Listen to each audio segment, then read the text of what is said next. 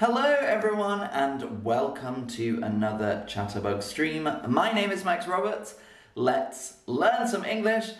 Today we are looking at a famous poem that most British school children, and I think a lot of children around the English-speaking world, have to learn at school. It's a very, very famous poem, and it's pretty good to look at this time of year because the flower that this poem talks about is obviously in bloom this time of year. So this is going to be quite an advanced stream, so I hope you're ready for some quite complicated vocabulary, but I'm sure you will be okay. So it's a nice advanced stream for you today. Hi Anna, good to see you. Hello again, I'm glad you like poetry. Hi Tobias, and yes, this is my second and last stream for today. Thank you very much.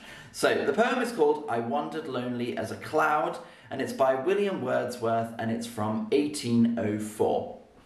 And this poem, like I said, is incredibly famous. It's probably one of the most famous poems from the United Kingdom. So I'm going to read it through once, I'm going to help you with some of the vocabulary, and then quiz you on some things, and we will also then talk about the themes of the poem, because that's what we do when we're talking about poems. As always, if you have any questions, please ask them in the chat. I'm happy to answer them for you. So, here is I Wandered Lonely as a Cloud by William Wordsworth. I wandered lonely as a cloud that floats on high, or I'll start again, that was terrible, that was a horrible start. I'll start again. I wandered lonely as a cloud that floats on high o'er vales and hills, when all at once I saw a crowd, a host of golden daffodils, beside the lake, beneath the trees, fluttering and dancing in the breeze. Continuous as the stars that shine and twinkle on the Milky Way, they stretched in never-ending line along the margin of the bay.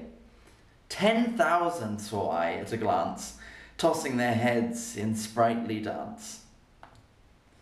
The waves beside them danced, but they outdid the sparkling waves in glee. A poet could not but be gay in such jocund company. I gazed and gazed, but little thought what wealth the show to me had brought. For oft, when on my couch I lie in vacant or in pensive mood, they flash upon that inward eye, which is the bliss of solitude. And then my heart with pleasure fills and dances with the daffodils. I'm going to read it one more time. Really try and concentrate on some of the words you don't know what the poem is talking about, and then I'll explain it after. So let's start with the poem again. Hi Mariam, good to see you. Welcome to the stream. I wandered lonely as a cloud that floats on high o'er vales and hills, when all at once I saw a crowd, a host of golden daffodils, beside the lake, beneath the trees, fluttering and dancing in the breeze. Continuous as the stars that shine and twinkle on the Milky Way, they stretched in never-ending line along the margin of the bay. 10,000 saw I at a glance, tossing their heads in sprightly dance. The waves beside them danced, but they outdid the sparkling waves in glee. A poet could not but be gay in such jocund company. I gazed and gazed, but little thought what wealth the show to me had brought. For oft, when on my couch I lie, in vacant or in pensive mood, they flash upon that inward eye, which is the bliss of solitude. And then my heart with pleasure fills and dances with the daffodils. Oh, it's a lovely poem. It's a really, really good poem. So now I'm going to quiz you on some of the vocabulary to see if you understand, and then we'll talk about the poem a little bit. So, what animal flutters? What animal flutters? A rat, a butterfly, or a goldfish? What animal flutters? I would like to know if you know. I'm sure you do. Fluttering. Fluttering by. Let's see if you get that right. What animal could be fluttering? So very good, everyone, if you said a butterfly. A butterfly, of course, butterflies flutter. And in the poem, obviously, we saw the word A host of golden daffodils beside the lake, beneath the trees, fluttering and dancing on the breeze. Fluttering and dancing on the breeze. So fluttering obviously makes it feel like these things are even alive with the way that they're moving on the breeze. A butterfly flutters, and these daffodils are fluttering in the wind. What is the Milky Way? What is the Milky Way? A planet, a star, a galaxy, or a universe? What is the Milky Way? Ah, David! Hello, welcome. Thank you for watching. Good to see you. David obviously teaches Spanish on Chatterbug and is a wonderful streamer, so if you also want to learn Spanish, please check out David's streams. So what is the Milky Way? Is it a planet, a star, a galaxy, or a universe? Very good if you said galaxy. Let me read that bit of the poem again. Continuous as the stars that shine and twinkle on the Milky Way, they stretch in never-ending line along the margin of the bay. So he says the daffodils remind him of the Milky Way with the thousands of stars or millions of stars in the Milky Way. The Milky Way is the galaxy that we live in. Earth is in the Milky Way. It's all of those, you know, sometimes on a really clear night you'll see the kind of lights of the stars in the sky, and we call this the Milky Way in English. So he's saying that the daffodils, there were so many of them in a line that it reminded him of the Milky Way.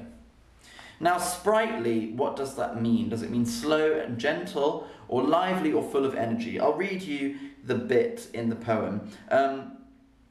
Continuous as the stars that shine and twinkle on the Milky Way, they stretch in never-ending line along the margin of the bay.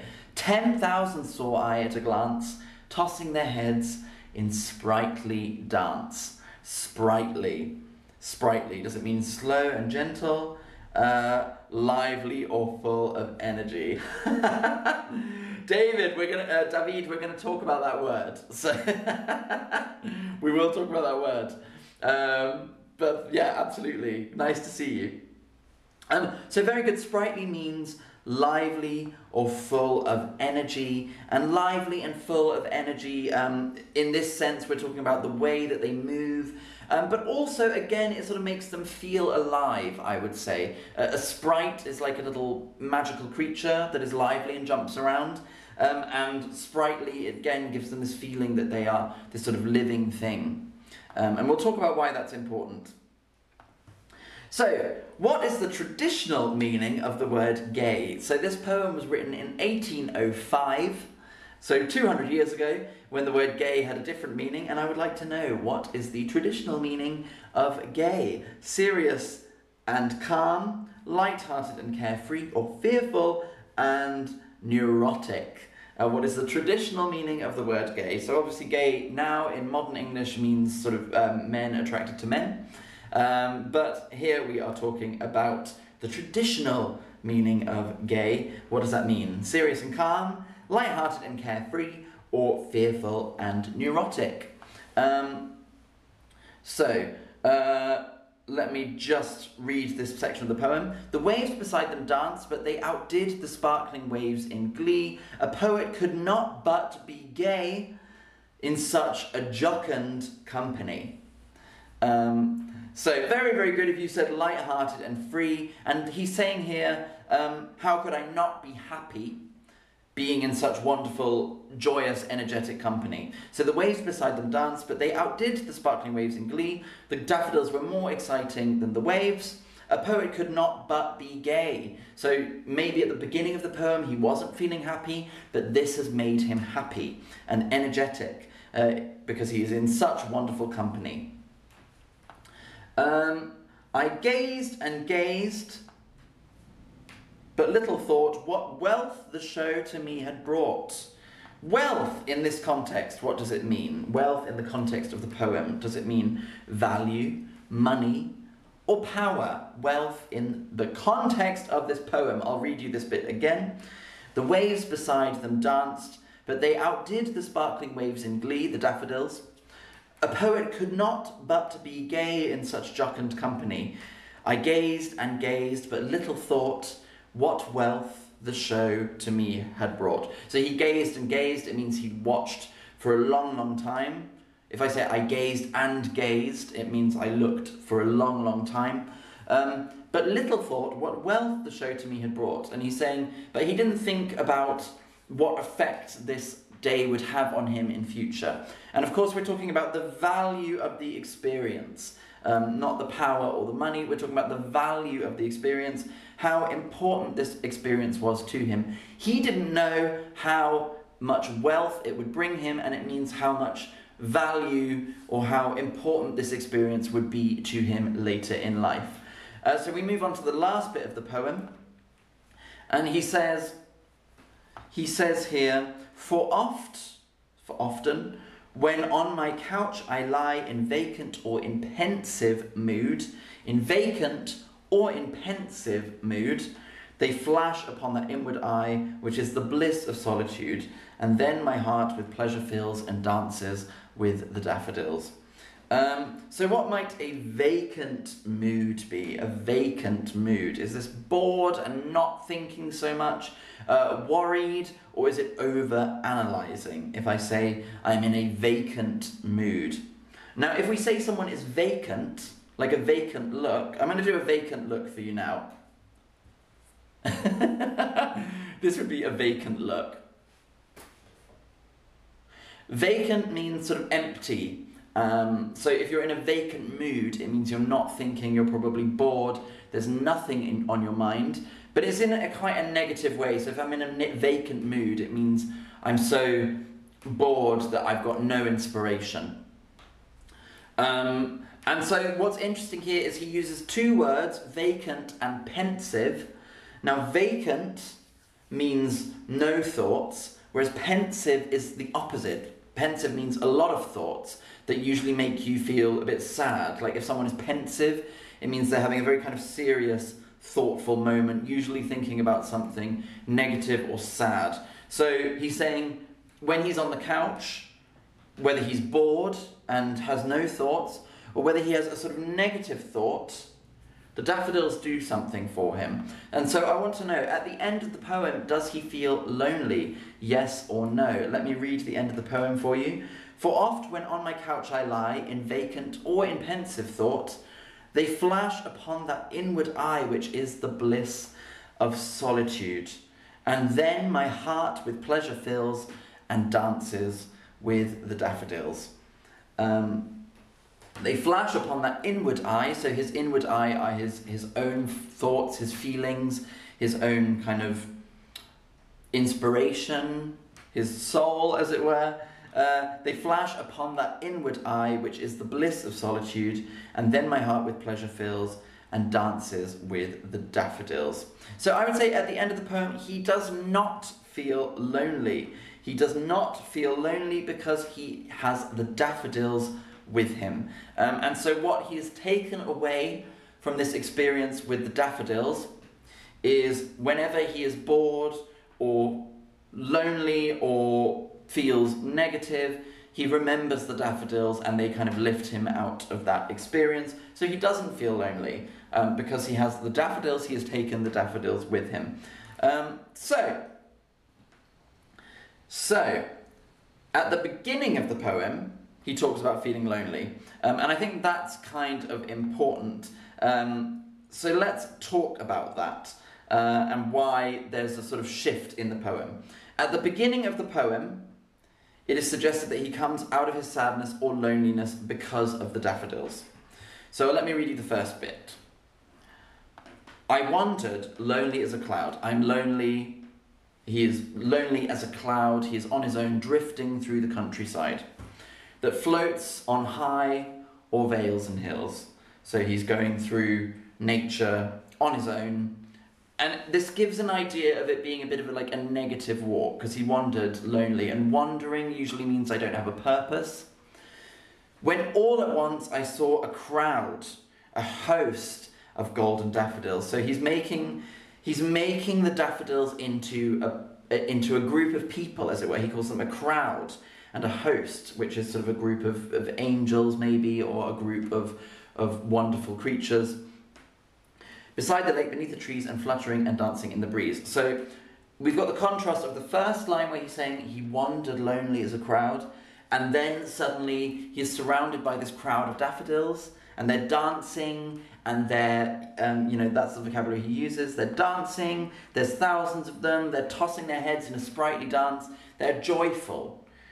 And so at the end of the poem, we also have him saying a sort of similar thing, where when he's on his couch alone and he feels in a vacant or a pensive mood, so kind of like at the beginning of the poem where he was wandering aimlessly, now he's on the couch aimlessly sitting, but then in his inward eye, so inside he can remember the daffodils and they bring him pleasure, and he dances, his heart dances with the daffodils. So he's no longer alone when he thinks of the daffodils.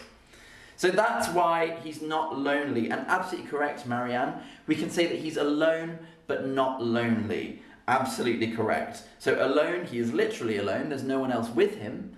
But he's not lonely because he has the memory of the daffodils. Thank you, David. May the daffodils be with you. I have some lovely daffodils on my balcony today. So I also enjoy looking at the daffodils in the morning. And so let's talk about this a little bit as well. And I just want to talk about one of the ways that he makes the daffodils feel like people. Oh wait, I just want to show this first. So at the beginning of the poem, it is suggested he comes out of his sadness and loneliness because of the daffodils. The same is true at the end. The same is true at the end. So at the beginning, I wandered lonely as a cloud. I saw the daffodils. I love the daffodils. They make me feel like I have people. Same at the end. I sit at home alone, but I think of the daffodils and I'm no longer alone. Now, another thing I want to show you about the poem and why it's so beautiful, he describes the daffodils as golden instead of yellow. He calls them a host of daffodils. And so host is a noun that we use to describe a group of angels. It's a host of angels, not a group of angels. When he talks about the stars a lot, he talks about the Milky Way. Again, he is giving it a sort of angelic or heavenly feel. And so it's almost like the daffodils are a kind of, I want to say like a divine inspiration. It's almost like this is something heavenly. It is angelic that he sees them. And so this is a very, very good thing to think about with this poem. Let me read it out one more time, and I want you to think about what we've spoken about today. So it's his loneliness, and then him finding this group of daffodils, and how they inspire him, how they feel like a sort of heavenly, joyous, wonderful thing, a chorus of angels, a host of angels, like the thousands of stars in the galaxy. And then I want you to think about, at the end of the poem, how he is alone at home and what the daffodils do for him. And remember, if you have any questions, please ask in the chat. But let me read it one more time now that we've analysed it a little bit. So, I wandered lonely as a cloud that floats on high o'er vales and hills, when all at once I saw a crowd, a host of golden daffodils, beside the lake, beneath the trees, fluttering and dancing in the breeze. Continuous as the stars that shine and twinkle on the Milky Way, they stretched in never-ending line along the margin of the bay. 10,000 saw I at a glance, tossing their heads in sprightly dance. The waves beside them danced, but they outdid the sparkling waves in glee. A poet could not but be gay in such jocund company.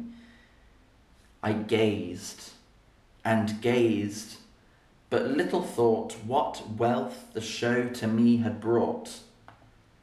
For oft, when on my couch I lie in vacant or in pensive mood, they flash upon that inward eye, which is the bliss of solitude. And then my heart with pleasure fills and dances with the daffodils. It's a nice poem. It's a really, really beautiful poem. And it's been lovely to share it with you today. And I hope you understand now the kind of use of the English language to give you this feeling of loneliness into joy, into loneliness, into joy again. Does that make sense? I hope that makes sense. So, and I hope you take something from this poem. Please feel free to read it on your own again and see what I talk about. Maybe you also saw this sort of angelic, joyous language, sprightly, a host. They danced in the breeze, they flutter. He sort of turns the daffodils into a living group of creatures in a way, which I think is lovely. So, thank you for joining in on this advanced stream, and I look forward to seeing you all on the next stream very, very soon. So thank you for your fantastic comments, for your fantastic contributions as always, and well done for learning quite an advanced English poem. So thank you, thank you, thank you, and I will see you all very soon. Until then, my friends, goodbye. Bye-bye.